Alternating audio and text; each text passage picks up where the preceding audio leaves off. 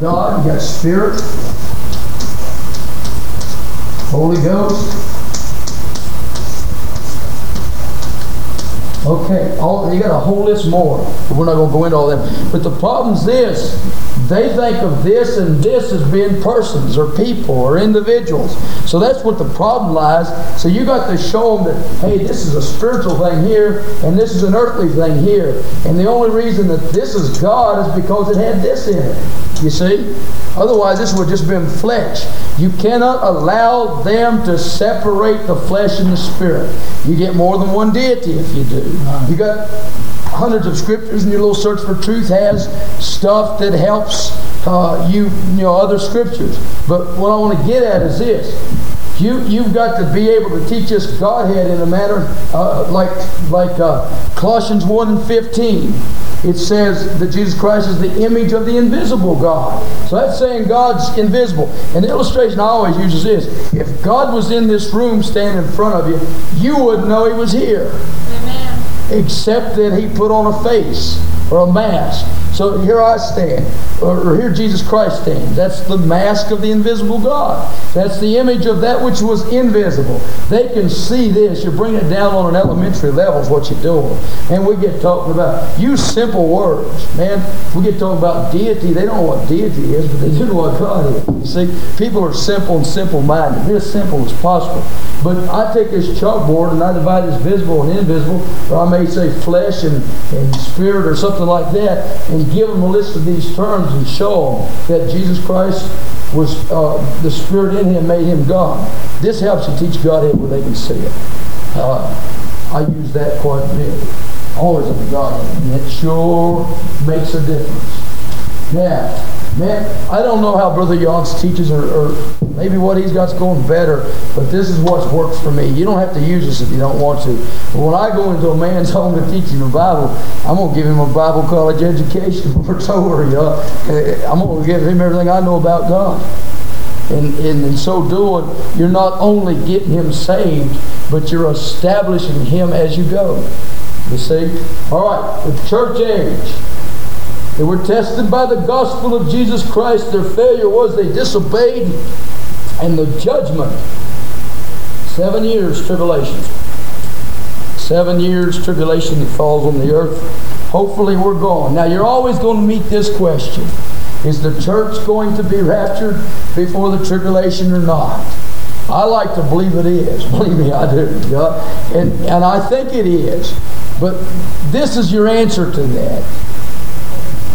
Whether it goes or whether it stays, the safest place is with the church. It's the only ark. So the safest place is with the church. If the church goes, you're all right. If it stays, you're still going to be all right. So what you're trying to drive into them is get with the church. That's the only ark, the only place of safety. So that's your best answer to that. And as you study this and develop your own theory, I personally believe the church is going out before the tribulation. But if it don't, I sure hope it goes out in the middle. Yeah, like the preacher said at the conference, I'm going to believe the first one. If it don't work, I'm going to take the second one. If it don't work, I ain't got nothing but the last one to do, so I'll stay with it. Yeah, and as you study in this, you can see the theories. Don't get bogged down arguing this. We got a man in our town, all he wants to do is argue this. You know what? Man, every time I see him, I say, well, Ed, have a happy tribulation. But what I'm trying to say is, don't get locked in here with a theologian. Man, if he wants to believe church going through the tribulation, let him have it. I don't think that, it's going to matter. Don't get locked in on things like that. Okay, the tribulation is the judgment on the church age. That's judgment on people that were not baptized in Jesus' name. Okay, you got that? All right, now, the millennial reign. It's the last time that God tests man. Now, the responsibility in this period of time is God's going to set up an earthly kingdom here and rule for 1,000 years of peace. Okay, their responsibility is going to be to that government. Their failure is that they'll fight against or disobey that government, and the judgment that falls on that will be when God destroys Gog for the last time. In this period of time, Satan, you can say the judgment will be the white throne judgment, because that's where we're all going in that period of time. Now, you can, Satan's going to be bound for 1,000 years. Somebody says, well, what's it for? This period of time is showing the entire other dispensations in the world that even without no devil, man will not live for God. So if anybody tries to lay it on you, you can tell them it's not so. Satan's going to be bound, and man still ain't going to live for God. He's still going to be disobedient. That's just nature in us. Don't let those people out there try to tell you the devil made me do it. The devil probably ain't been 100 miles of them, you know. There's a thing in our nature that makes us willfully disobey God. That's our fallen nature. Don't let them blame God. Let me tell you this. You'll find people that blame God for the drought in California and is blaming God for the drought you're having here now. Don't let them do that. God didn't do that. Did you know that God's not causing this drought? Those Mexicans down there in the Gulf is what's doing it. You're right, brother. God didn't do that. They did. There's some things that man does that God doesn't do. The drought we had in California, they labeled it to the fact that there was so much pollution in the air that changed the air currents that there was no rain. God didn't do that. Man did. When God gave us planet Earth, it worked all right. And we've little by little destroyed it. So don't let them tack the blame on God. Either get it back where it belongs, on them or on the devil. And chances are the devil didn't do half of it. So what I'm saying, hey, the devil made me drink. Well, no, he didn't. You know. All right, now this millennial reign, the responsibility is to be obedient to that kingdom. We don't know exactly what the rules and regulations are going to be, but it'll be obedience to Jesus Christ. The failure is they don't, and Satan's loose for a little season, and men come down to fight against the kingdom of God again, and they are destroyed. The Bible said he destroyed Gog with the sword of his mouth. That's the judgment for the white throne. I always say the white throne judgment. The white throne judgment takes place right here. Now, have we lost anybody anywhere yet? We'll give you a chance to ask some questions in a minute. But I want to point out one more thing. I don't know how Brother Elder teaches this, but y'all go with whatever he teaches. But I believe in more than one judgment. And some people believe in one judgment. I don't know. I believe in the judgment seat of Christ and the white throne judgment. You believe that one? The judgment seat of Christ is this. That's with the marriage supper? Yeah, that's where the saints receive their reward. When we think of judgment, we think of boom, gone, blown out of the country. But did you realize that all judgments aren't negative? And when they judge that woman for Miss America, that's a positive judgment. Boy, she get the reward, you see? So what I'm saying is the judgment seat of Christ found in 2 Thessalonians or 1 Thessalonians 3, I forget the scripture, is a judgment of rewards where crowns are given, and that's us. Man, let me tell you something. If you make the rapture, you get as far as the judgment seat of Christ, you got eternal security of the believer, man. But if you can get that far. Now, the judgment seat of Christ should take place while this tribulation is going on down here. We should be in the heavens receiving rewards for soul winning, preaching, teaching, visiting the sick, take care of the widows and the orphans, and all of these things. You see, there's a lot of things to get rewards for, besides pastoring churches. What do you feel in that scripture there that you're referring to? It talks about those things that when they're judged, and if they don't stand up to the judgment, they're removed out of the way, and what happens there? Do you just receive a lesser reward, or what do you feel? I have my own thought there that I tell people, and I just tell them that you'll have a crown with 49 jewels in it, and God will just pluck one out, and you won't have that one, and you won't have this, because this doesn't quite measure up. I really don't know. When you get here, we'll be so happy to get here, we're not going to be concerned with rewards. But, however, I know what the scriptures say. Yeah, read that, because I've never ran into that anywhere, brother. Just a second, then we'll turn those fan on. Yes, ma'am. If you make the rapture, then there's nobody going to be thrown out after they win. You get that far, honey. You got eternal security. I don't care about the crowd. Corinthians 3. Now let me say this. I used to say I don't care about no crown, but let me tell you something. I'm going to be up there several thousand years, so I might as well get the best I can get. You know, I'm not just going up there for a few days. I want the best room in the place. So you see what I'm saying? You may not care about a crown now. After you've been up there 10,000 years, you might wish you did a little more down here. All right, here's the scriptures. 1 Corinthians 3, 1 Corinthians the 3rd chapter, and 13th verse to the 15th, I think. 1 Corinthians 3 and 13. Yeah.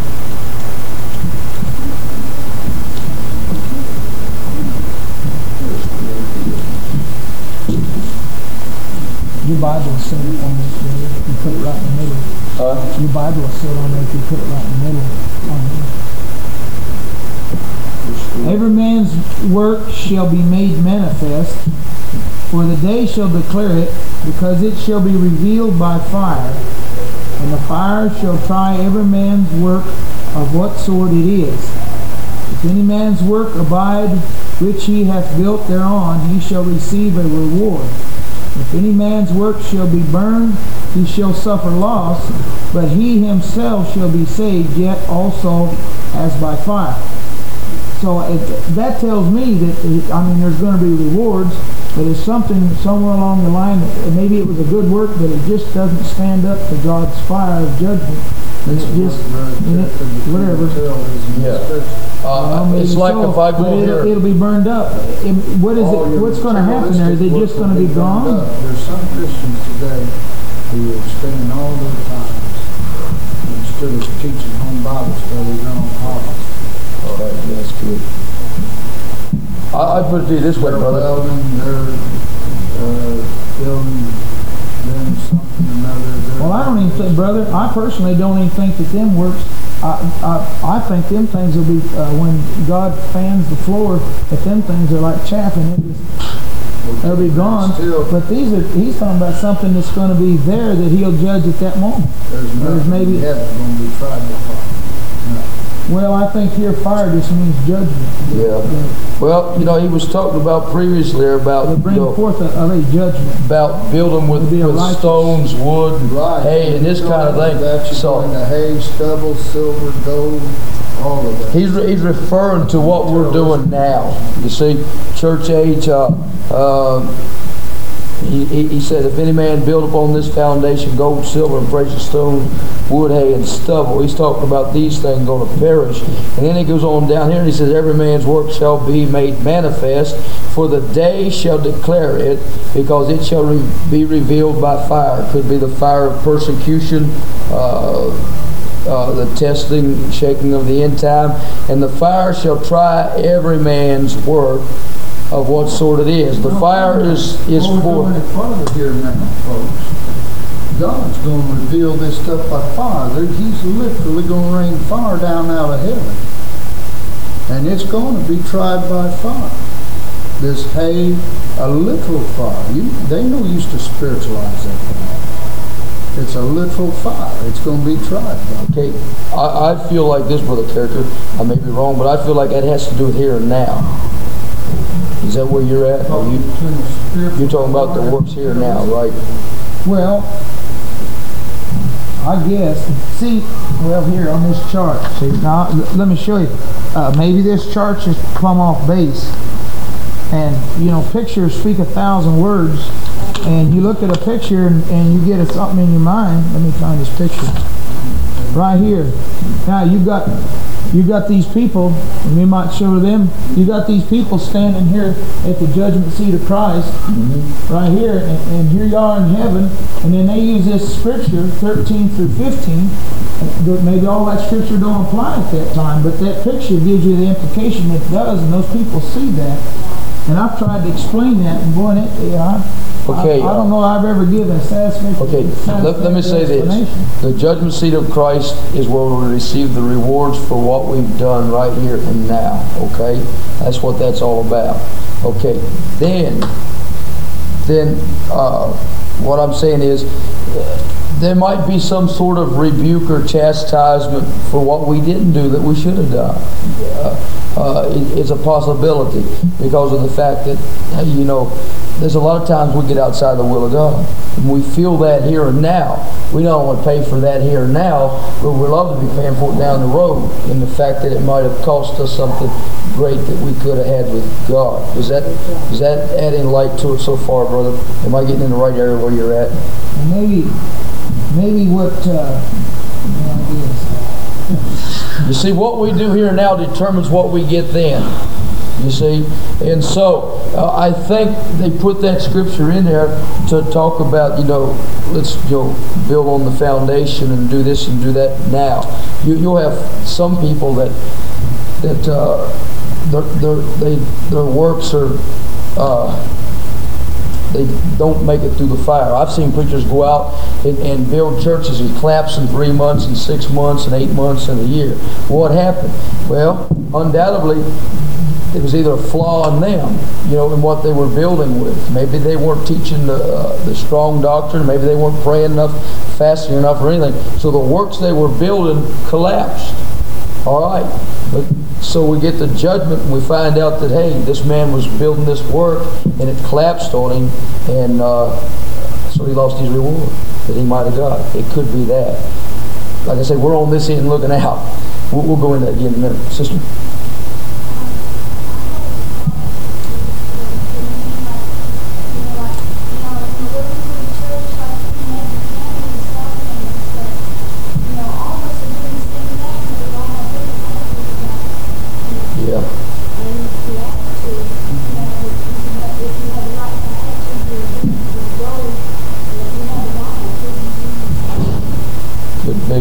Sounds good. We'll come back to that just in a second, because I think the most deceptive thing about that, I never noticed that before, that they use this picture. I mean, in the 15th verse it says, "If any man's work if any man's work shall be burned, he shall suffer loss." Meaning, near as I can catch, that something he's going to carry with him.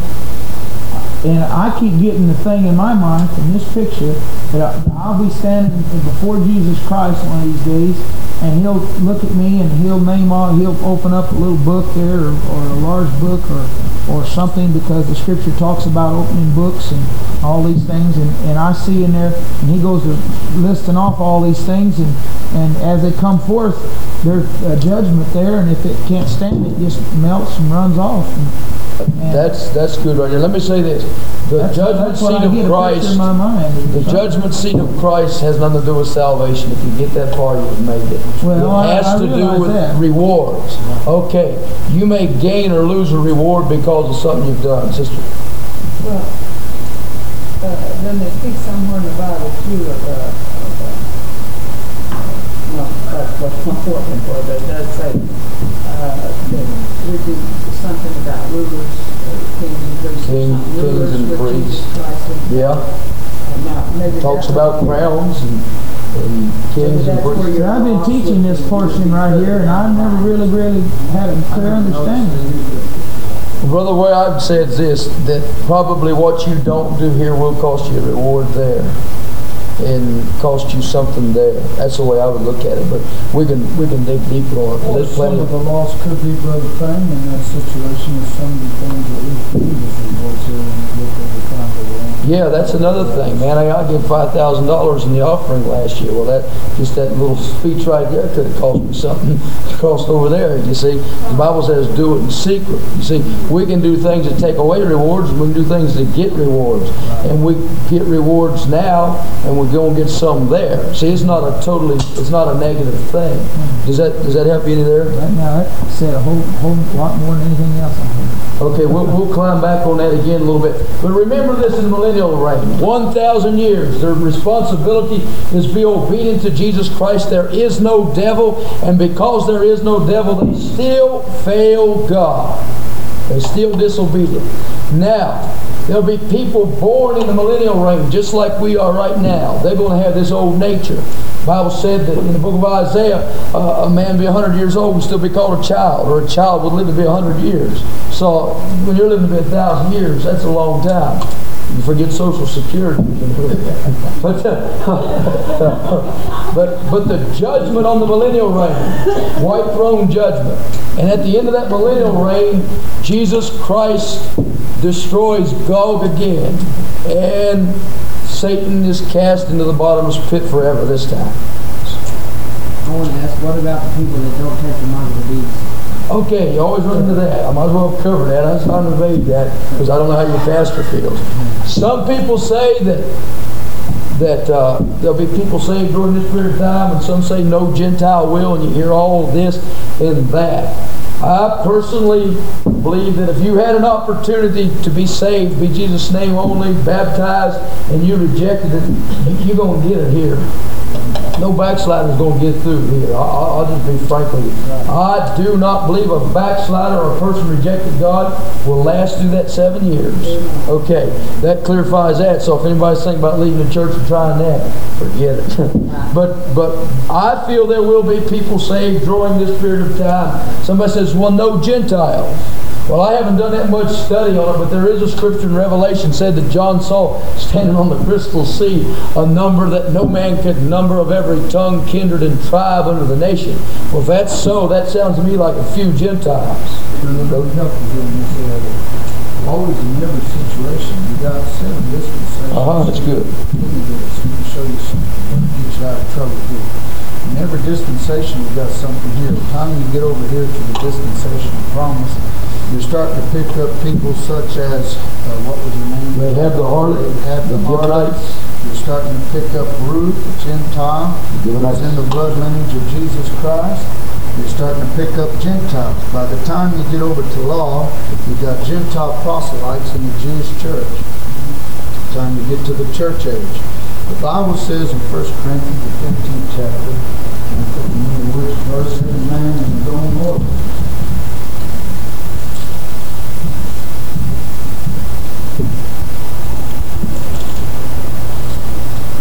15:23. Which one? 15:23. Read it, Every man in his own order, Christ the firstfruits, afterward they that are Christ at his coming. All right. So when you take Rahab the harlot, she was obedient to whatever she was in, whether it be human government or promise. You take Ruth, she was obedient to the time of the law, Jewish proselyte. You take many of them on the day of Pentecost were Jewish proselytes. What was it? I want to say they called them. They were converted into the Jewish religion. These people, all in these dispensations, even though they were just a few Gentiles in these dispensations, these Gentiles in these dispensations will be saved. Right. At the rapture, when the rapture takes place, these people will go into rapture because they obeyed during the time, and they were every man in his own order. Adam, Seth will be saved out of here, and Abel will be saved out of innocence because they kept that which was in their own order of innocence. And Noah will be saved out of here. And you go on down, Abraham, the father of all the righteous. Go on down, Moses and the law and all these. These will be in the bride of Christ, every man in his own order, going up. All right, but you take the church age. Now the church age, we all know, flows over into the Gentiles. And it's more Gentiles in the church than there is Jews in the church because the Jews rejected Jesus Christ. Right. So there's more Gentiles saved in the church age than there is Jesus. But again, after the church is raptured, the Lord turns again to the Jew. Now, so that means in this dispensation that there will be, the dispensation is only for the 144,000 Jews. But at the same time it's for the 144,000 Jews, there will be Gentiles in this dispensation that will give their head to be saved. And the same as it was a remnant of Gentiles here and here and here, but mostly Gentiles here. That's the way I believe it. You see, but a remnant of Gentiles will be saved here that gives their head.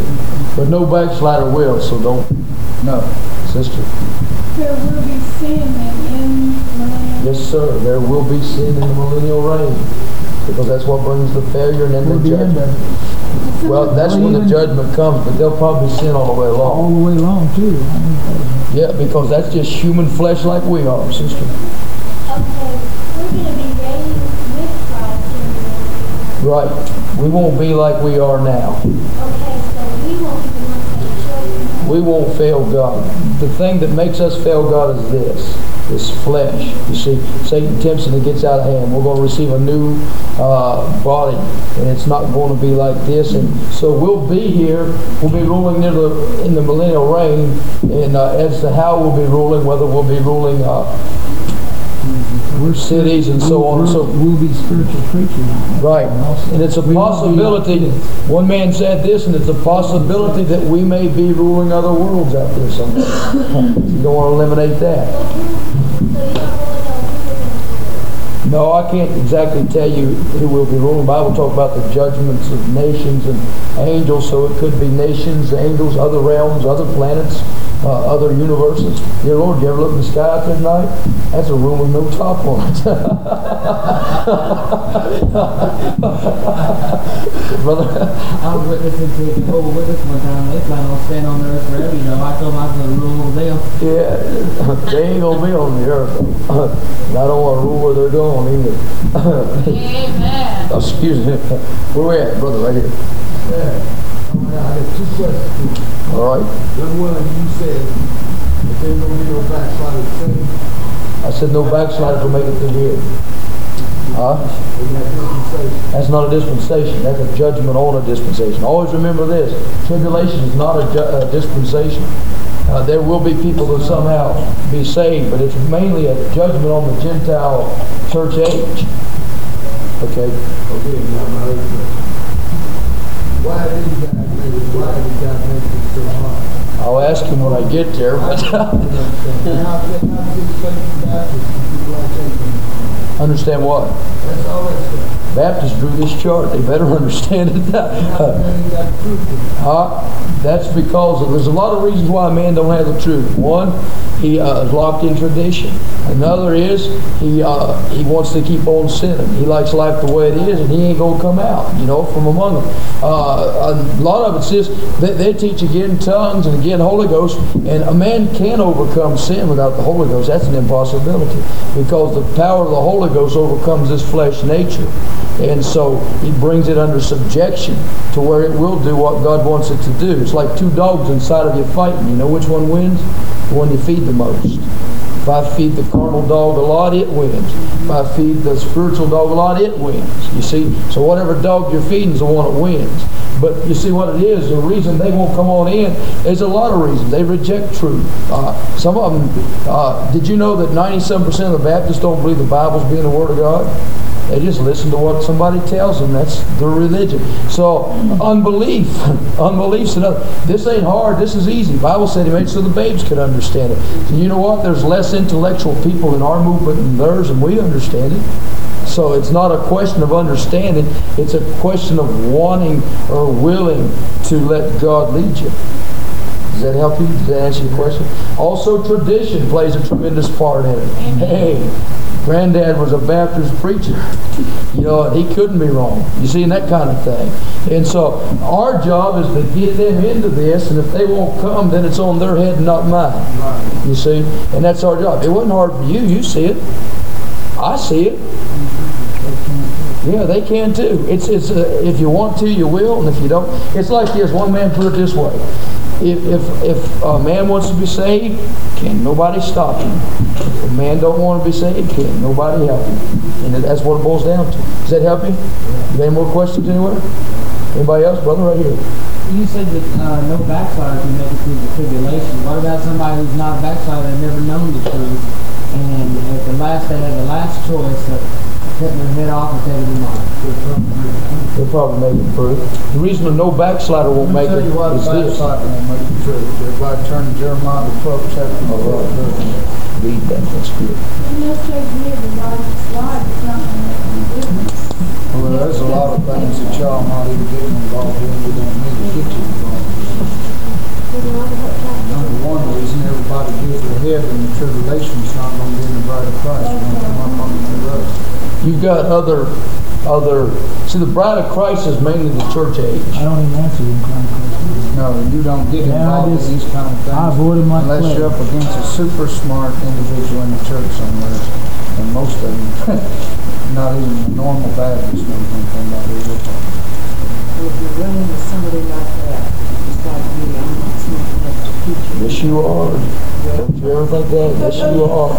You're smart enough to whip the smartest Baptist There's still no over. reason why the church should worry just since this revival goes into the Pentecostal sanctuary. And I get through them. The church system, you can whip the smartest Baptist still over. In the book of Jeremiah, the 12th chapter and the 5th verse, it says, "If thou hast run with the footmen, and they have wearied thee, then how canst thou contend with the horses? And if in the land of peace, wherein thou trusted, they wearied thee, then how wilt thou do the swelling of Jordan?" What this verse is saying is, you were baptized in Jesus' name. Buddy and some of these other sisters over there speak English. They're going to go in one group, and Jack and I is going to go in one group. You see, because I'm going to go with the people that understand what I'm saying. So that's what happened. All right, now. All right, Lord. All right. So the confounding of the languages scattered the people. Okay, then the next dispensation is promise. This is a good one. Their commandment was to dwell in Canaan's land. They were commanded to dwell in the land. You get that little book I was telling you about, and it gives you all these scriptures. I don't know where they're located on the top of my head. If you have to have them, it's best to have that little book, because then you can refer to them. Their commandment in promised dispensation was to dwell in the lands. Their failure was, and God tested 3 men in this period of time: Abraham, Isaac, and Jacob. And all 3 of them went down in Egypt. All 3 of them broke the responsibility of that period of time.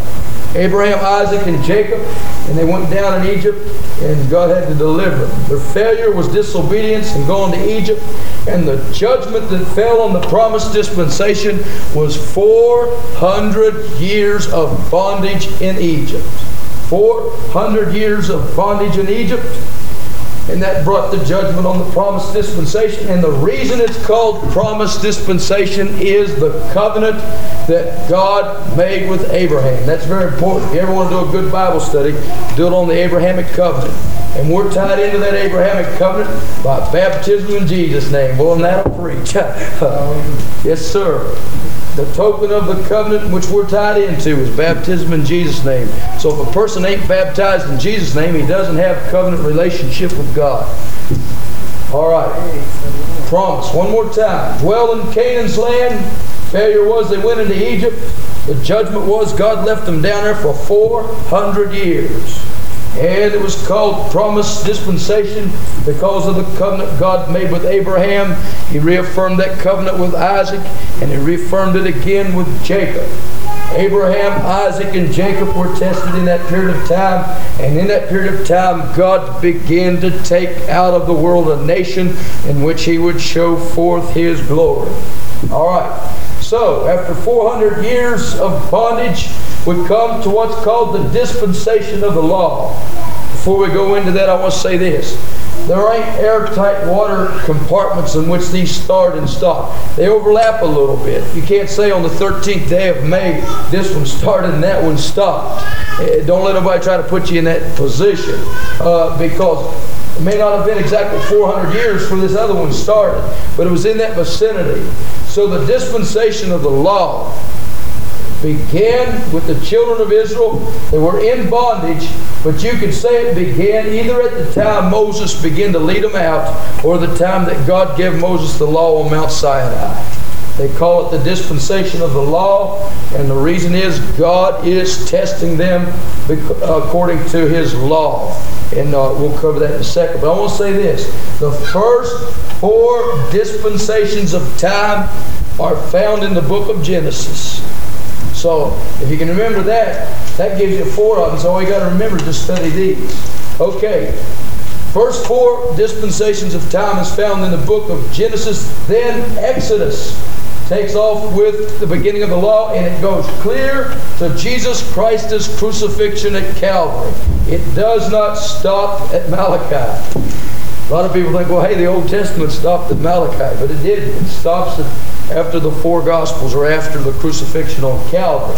Now, here was the responsibility. They were responsible to obey the law of Moses, the 10 Commandments, plus all the Levitical laws. Okay, their failure was that they disobeyed. Now, I want to say this. The number one thing they disobeyed in that brought judgment on them was the number 1 commandment. Thou shalt not have no other gods before me. They had plenty of other gods. And that got them in trouble not one time, but many times. And God sent more than one judgment. But He finally sent the last judgment, which we'll look at in a minute. But remember, they broke the number 1 commandment all the time. And that's what was their failure, their number 1 failure. And the judgment that fell on them, the final judgment, was when Titus's army, clear over here, it happened right over here. Titus's army marched against Jerusalem and destroyed Jerusalem, destroyed the people, took them into bondage, and they were dispersed through the world. Through the world, they were scattered and ceased to be a nation until I believe it was 1945. Wasn't it? So what I'm saying is the judgment was the destruction of Titus and the dispersion of Israel through the land. But also, you want to keep in mind too, these 3 things are very important when you study the law. It came in 3 categories. It came in civil, it came in ceremonial, and it came in moral. So when Jesus Christ spoke and said, I come to fulfill the law, not to do away with it, what was He saying? He was saying this. He come to fulfill the ceremonial law. The ceremonial law required the supreme blood sacrifice. You got to get this because you're going to run into it out there. It required the supreme blood sacrifice of a man, and Jesus Christ was the man, the Lamb of God, the spotless Lamb that paid the supreme blood sacrifice of the ceremonial law. So He fulfilled this category of the ceremonial law at Calvary. The civil law, we ought to be under it. It was a good civil law, but it stopped too. When Israel ceased to be a nation, the civil law of Israel ceased. But we're under the civil law of Hutchinson, Kansas. Me, Colorado Springs, when I'm there. So the civil and the ceremonial are gone, except for the fact that we do use civil law, some of it based on their law. But the moral law still goes on. Buddy, that's your fornication, your adultery. The moral have to do with the morals of man. Lying. Pardon? Still flowing on. So when somebody, this is where the world uses grace. They said, hey, we're under grace, not under law, so we can commit all the adultery we want and be saved. No, you can't. The Bible said all liars and all fornicators will have their place in the lake of fire. So what that's saying is we're under grace. They had grace clear across here, whether you believe it or not. It was the grace of God that He even gave them the law. And we're under grace. But that grace is not a license to sin. And that's what the world tried to make of it. So when you look at grace doctrine according to their thinking, that, hey, we can sin because we can't help it. We can help it. The Holy Ghost gives us the power to quit sinning. All right. So there's no license or no room in here anywhere for sin. We don't advocate it. In fact, when we're teaching them, or at least I do, I tell them, there's no excuse. I mean, you can come to a place in God where you can overcome it. Okay, and then the next, we got the responsibility was to obey the law. Their failure was they broke it. They broke the number 1 commandment. The judgment was the dispersion of Israel through the nation and the destruction of Titus when he come and destroyed Jerusalem. Titus was a Roman general that just annihilated Jerusalem. Left not a stone upon a stone. All right. So, the law you can say ended at the destruction of Titus. That was the final judgment. But really, I say it ended right here because Jesus Christ paid the supreme sacrifice of the ceremonial law. So that ushered us into a new test. Now, you go, pardon? Let me help you right here. The law ends at 6 o'clock in the evening when Jesus Christ is finished. All right. And the evening sacrifice is going on at that time. And the veil is rent from the top to the bottom. All right. That's when it stops. Okay, that's good. All right, but the judgment didn't come until 30 years after Jesus Christ's death. 30 AD, Titus destroyed Jerusalem. Okay, now, something new began to happen now. And so this is where we're at. Man, everything we're teaching is heading toward this. And don't wait till you get over here to teach baptism. You can teach baptism under the tabernacle plan over here. You can teach it when you get to Noah. Don't hesitate. Okay, one thing you want to be sensitive of is this when you go out there. Dear Lord, if a man needs help, he needs it now. He can't wait 10 lessons for me to get him help.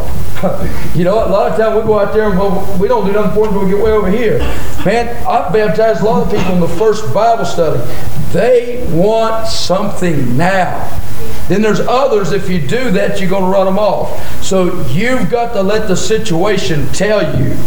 Man, you can't clobber them with it. You can't say, hey, you got to do it. But I'm going to tell you this, when I get over here and they ain't been baptized yet, boy, this is when we really become evangelists.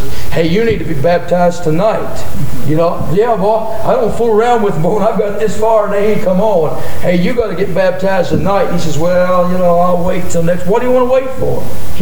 Then you start crowding his corner, boy. You level with him. Hey, you got to do this to be saved, and Well, I don't believe that way. What is it you don't believe? We'll cover it again.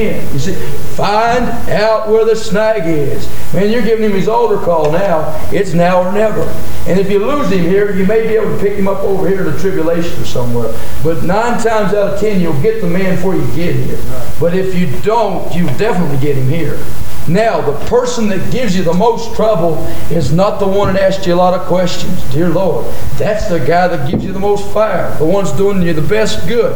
The person that will give you the most trouble is the guy that don't ask nothing. And he sits there for 7 lessons or 6 lessons.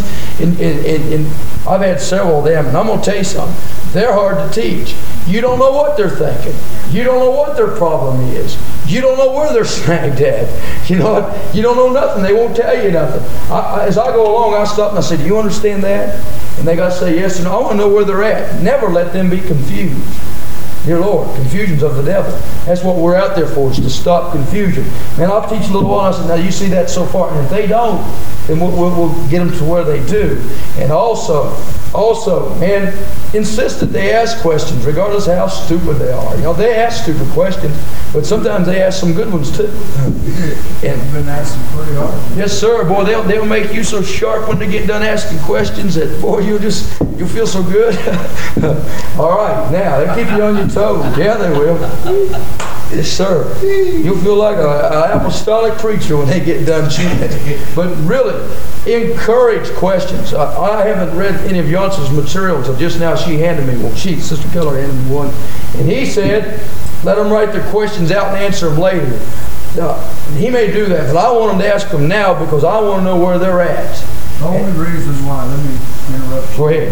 The only reason why I would admonish any of you to let them write their questions down and you answer them later is because you are very skittish and you are insecure of yourself, unsure of yourself. Then you should bring it to me and you should work it out. There's an answer for everything. Let me tell you what Brother Payne just told me, God, which many of you Feel their need, man. They're letting you know right where they're at. And always remember this. You take the man from where you find him.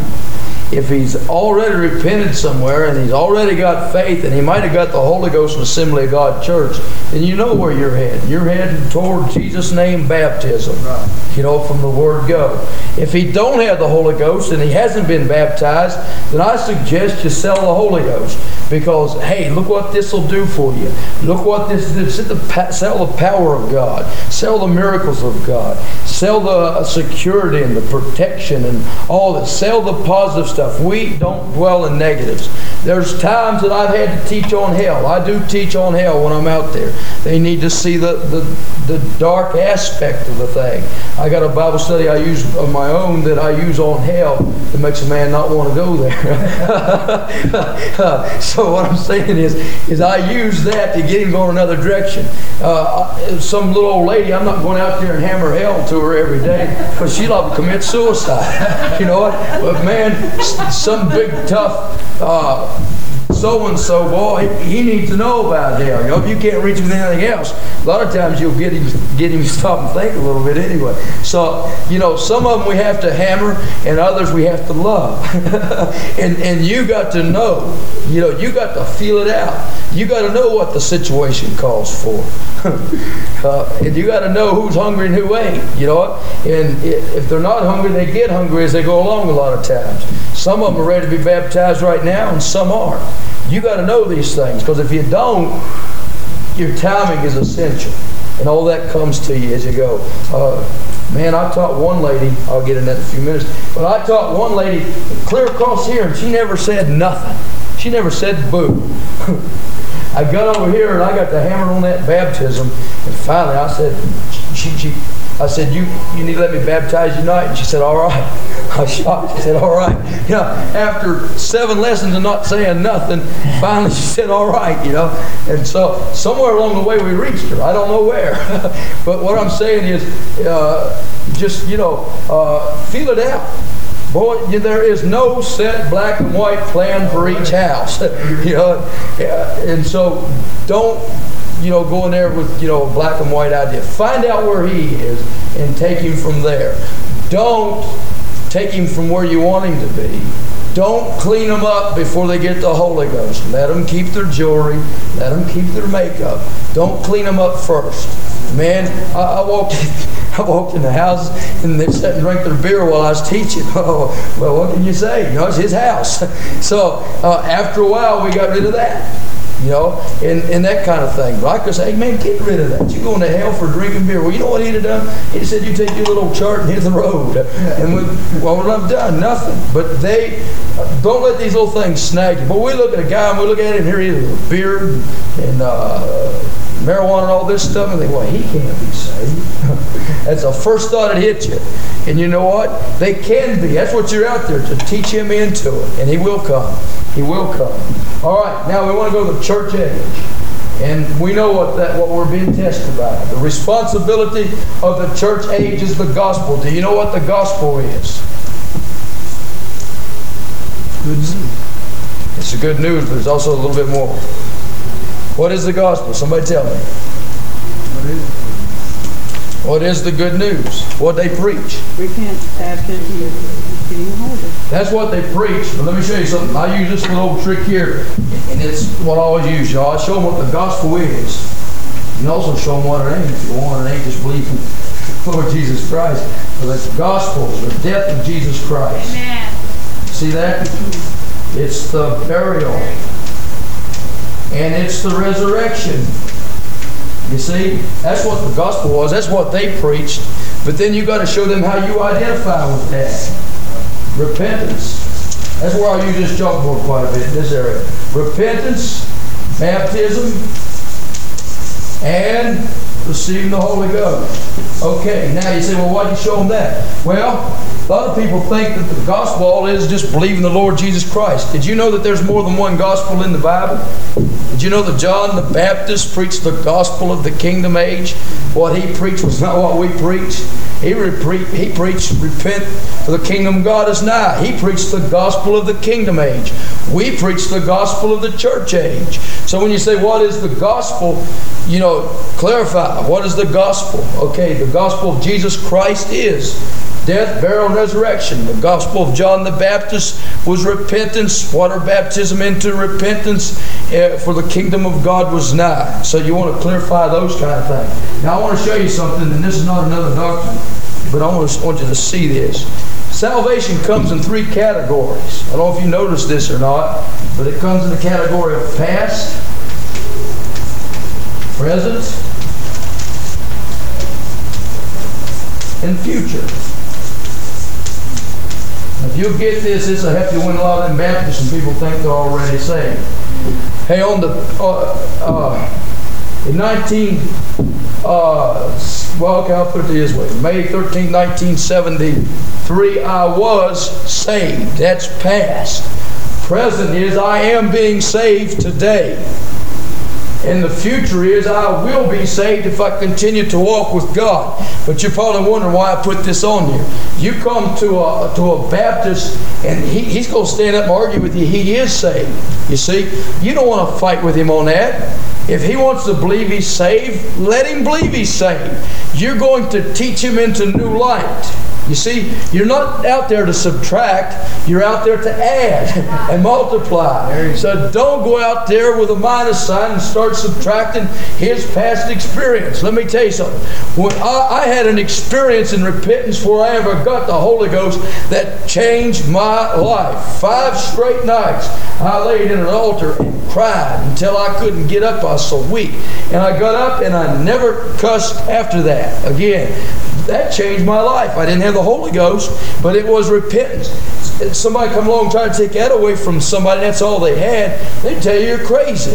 You're not there to take away his experience. You're there to add to it. Now, I want to say this, and I don't want you to miss me here. Man starts being saved when he believes. He ain't saved. None of us are saved till we get out of here. But he begins being saved. It's a process, a continual process. A man says, hey, I repent and I believe on the Lord Jesus Christ, I'm saved. Well, he's partially right. He's saved up to that point because of the fact he don't know anything else.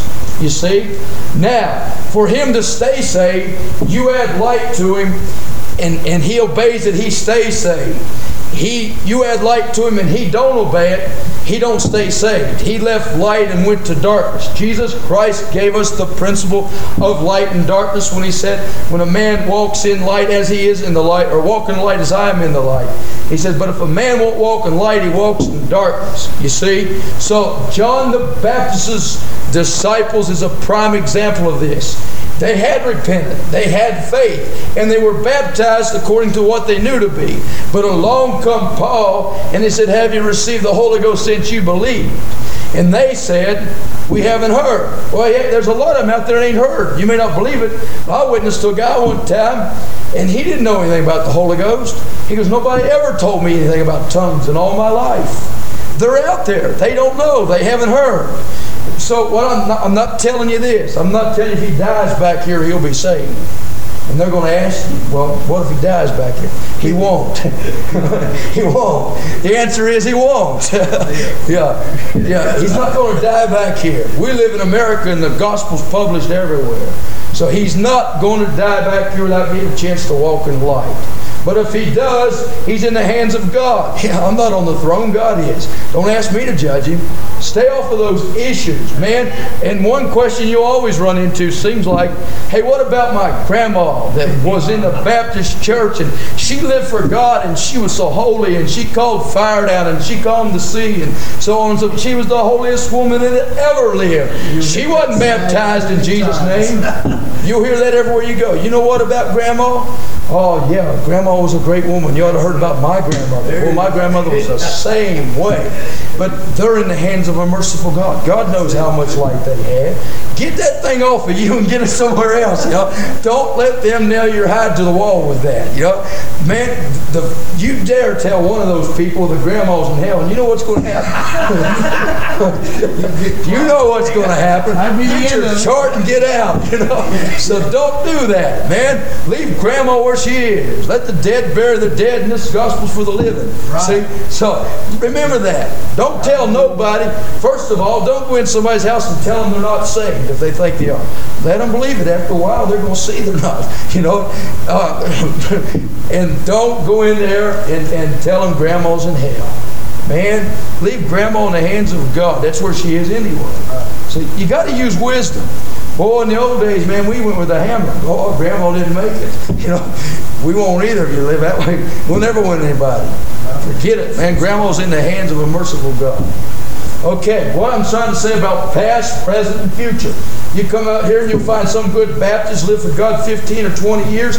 One of them's preaching in Fort Collins, pastoring a church. All he knew was believe on the Lord Jesus Christ, and God dealt with him and brought him out of it, see.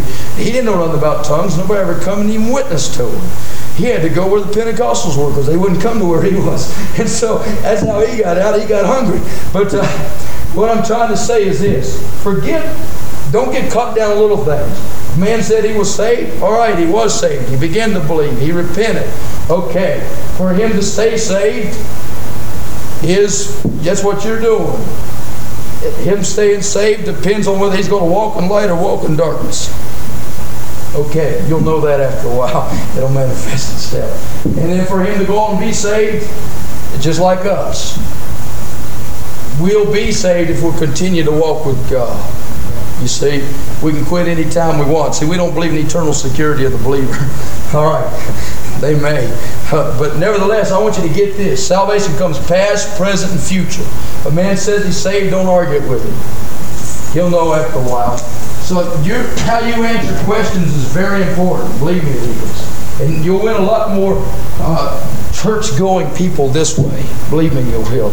And then the next thing was... when you get in this area, I always show them the 5 parts that make up salvation. Faith. A lot of them already got that. Repentance. Faith, repentance, baptism, Holy Ghost, and holiness. Okay, now.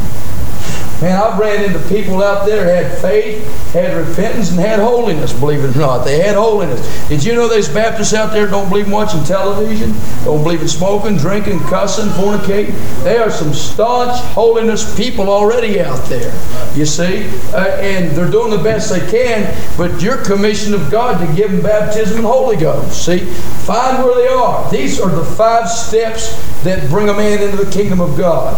First of all, he's got to have faith. If he don't have faith, he ain't going to do nothing else. If you're working with an atheist, forget it. If he ain't going to believe the Bible, forget it. Try it the best you can, but faith is essential. Then repentance, you'll find them already repentant. That boy I baptized up in the mountains, I showed him this. This is what I showed him the first night. And I said, you got this, Alan, because you wouldn't want me up here to teach you Bible study. He said, well, we've asked for forgiveness. Is that repentance? I said, yeah. So he had this. Okay, so I told him he needed this, this, and this. And all this is right here. Let me show you what holiness is. Anybody know what holiness is? It's a long white robe that drags the ground. It's a long robe that covers your body from head to toe. No, he named it right there. Separation. Okay, now, we'll teach them holiness after we get them saved. Don't teach them holiness before they get the Holy Ghost. Amen. They cannot take it. And if they got some idea that they're going to instantly become some long robe garment individual, kill that thing in the head. That hangs people up. Tell them they'll grow into this. When I taught that boy holiness last week, I said that's separation.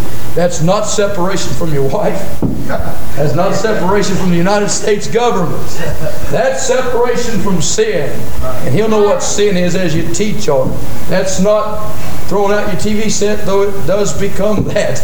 But it ain't that right then, anyway. So use wisdom. Man, you can work around these things, you know, until he gets strong, and then as he gets strong, you can clobber some of those things. But don't clobber him at first. All right. Now, holiness is separation from adultery, fornication, lying, cheating, stealing, smoking, drinking, all that stuff. Holiness is a lot of things. There's a lesson in there on holiness. Okay. Now, I didn't even have to tell that girl I baptized her.